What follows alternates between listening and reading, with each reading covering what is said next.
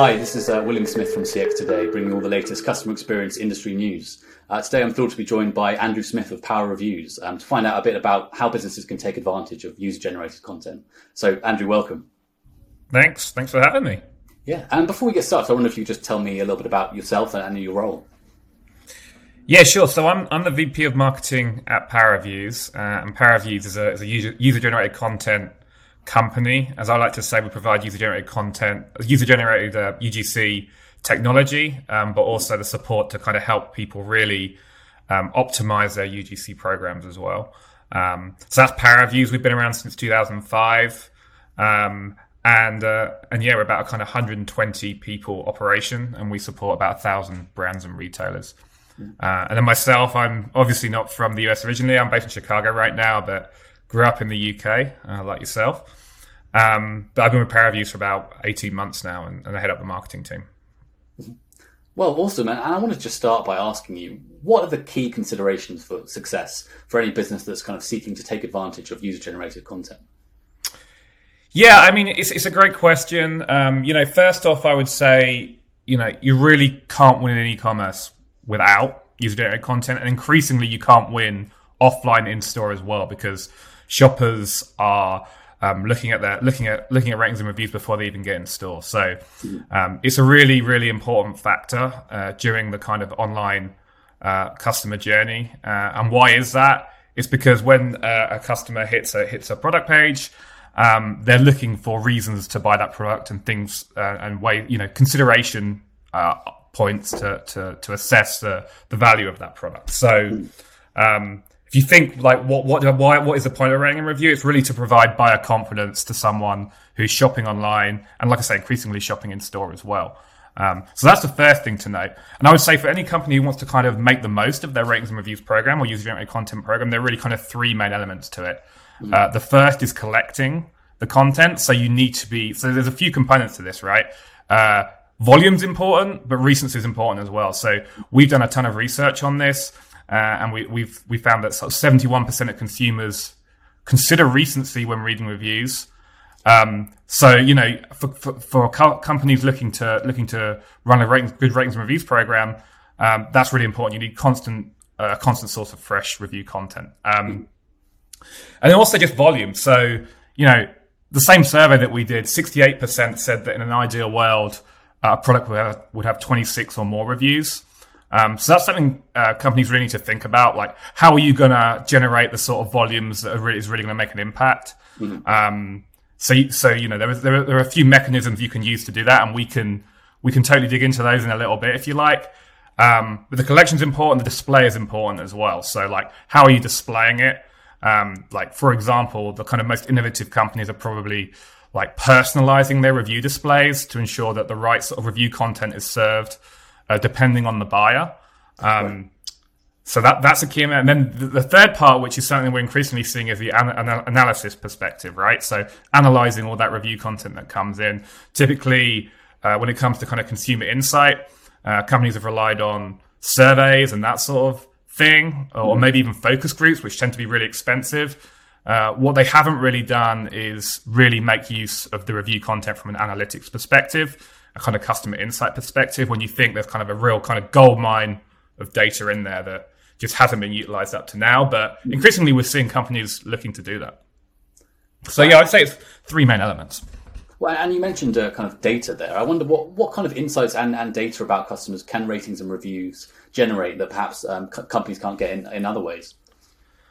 Yeah, I think, well, there's two elements, right, really. The one is the optimization of the actual UGC program. So it's understanding how customers actually interact with the review content on their path to purchase, if you like. Yeah. And then optimizing for that. So, for example, in any kind of review display, there are a number of different components, and we offer a lot of different options when it comes to review display. For example, like probably a really simple one to understand is like a search bar. So consumers can search review content for specific keywords or something. So understanding how many people search, what people search for, that's really important in terms of like understanding whether that's a useful feature to have in your review display.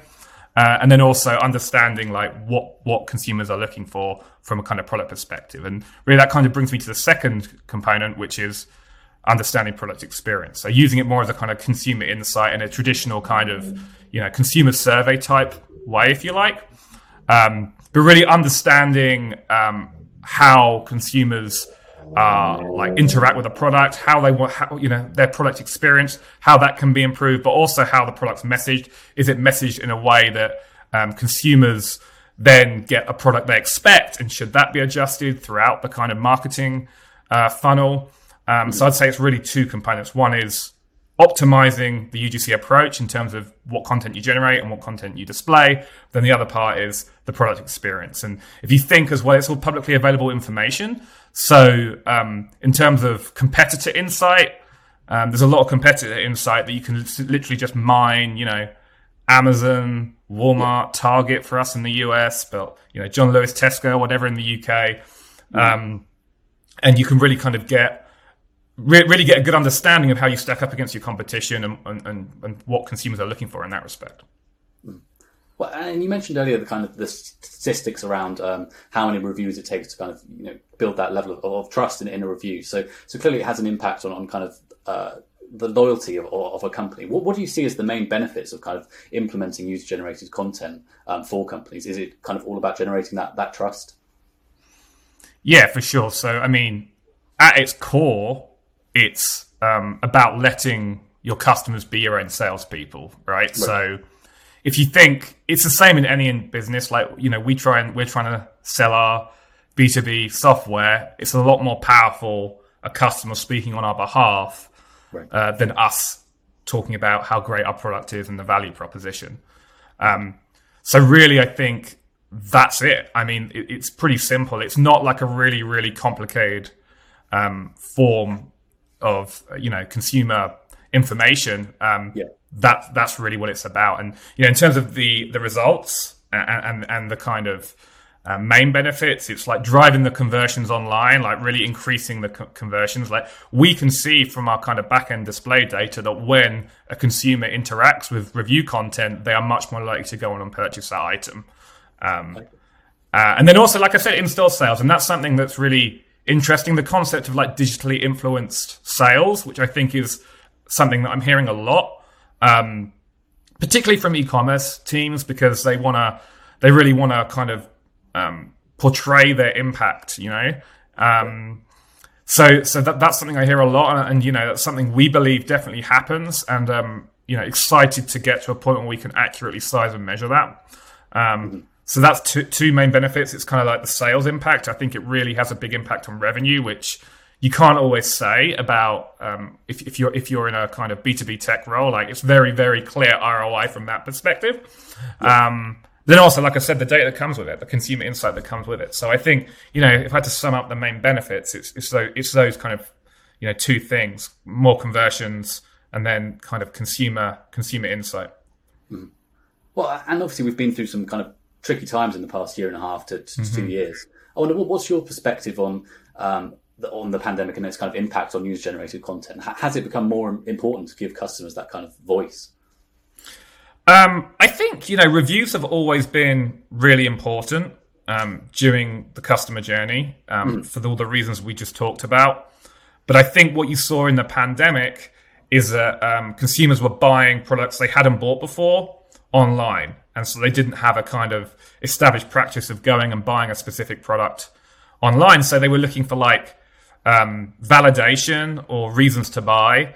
And I think that's where kind of reviews came in. And, our back-end data showed that and it showed more people were interacting with our review content. And then also a higher percentage of those were actually going on to convert. So, before the pandemic, we were seeing about 4% of review interactors go on and convert. After it was about 5%. So I think that speaks to, what I just said, which is consumers buying new items that they hadn't bought before online. And typically they might have gone and bought it in store and where they could kind of see and touch it, which they can't do online. So I think that is likely the explanation for that. But I think as well, like just reviews and user-generated content more generally has just just becoming more and more a part of the buying experience. It's just like so common practice. I think Amazon's had a big impact on that. Like that's just a kind of normal part of the Amazon buying process. The top reviewed items perform best, and Amazon leads the way in a lot of things e-commerce, and I think that just kind of spills over into all retailers, all brands, etc. So I would say, consumers are relying on user-generated content more than they were before the pandemic. As far as giving customers a voice, I can't speak to like the sort of survey data, but and whether people are completing surveys more and that sort of thing. But yeah, as far as user-generated content goes, we are definitely seeing higher percentage of consumers interacting with that content before going on to purchase. Mm-hmm. Well, and looking to the future, do you kind of expect that trend to continue? And what do you see as kind of other more important trends for user-generated content? Yeah, I mean, I think we're almost at a point where reviews are so transcendent in e-commerce. It's almost like they can't become more used by shoppers, honestly. Like, we did a survey and we saw that 99.9%, we couldn't actually put 100% because we didn't think it seemed credible, but it came out and 99.9% of consumers looked at reviews before buying online. I mean, you can't get really more than that. I mean, we did the same survey in 2014, it was 94%. So, definitely it's increasing.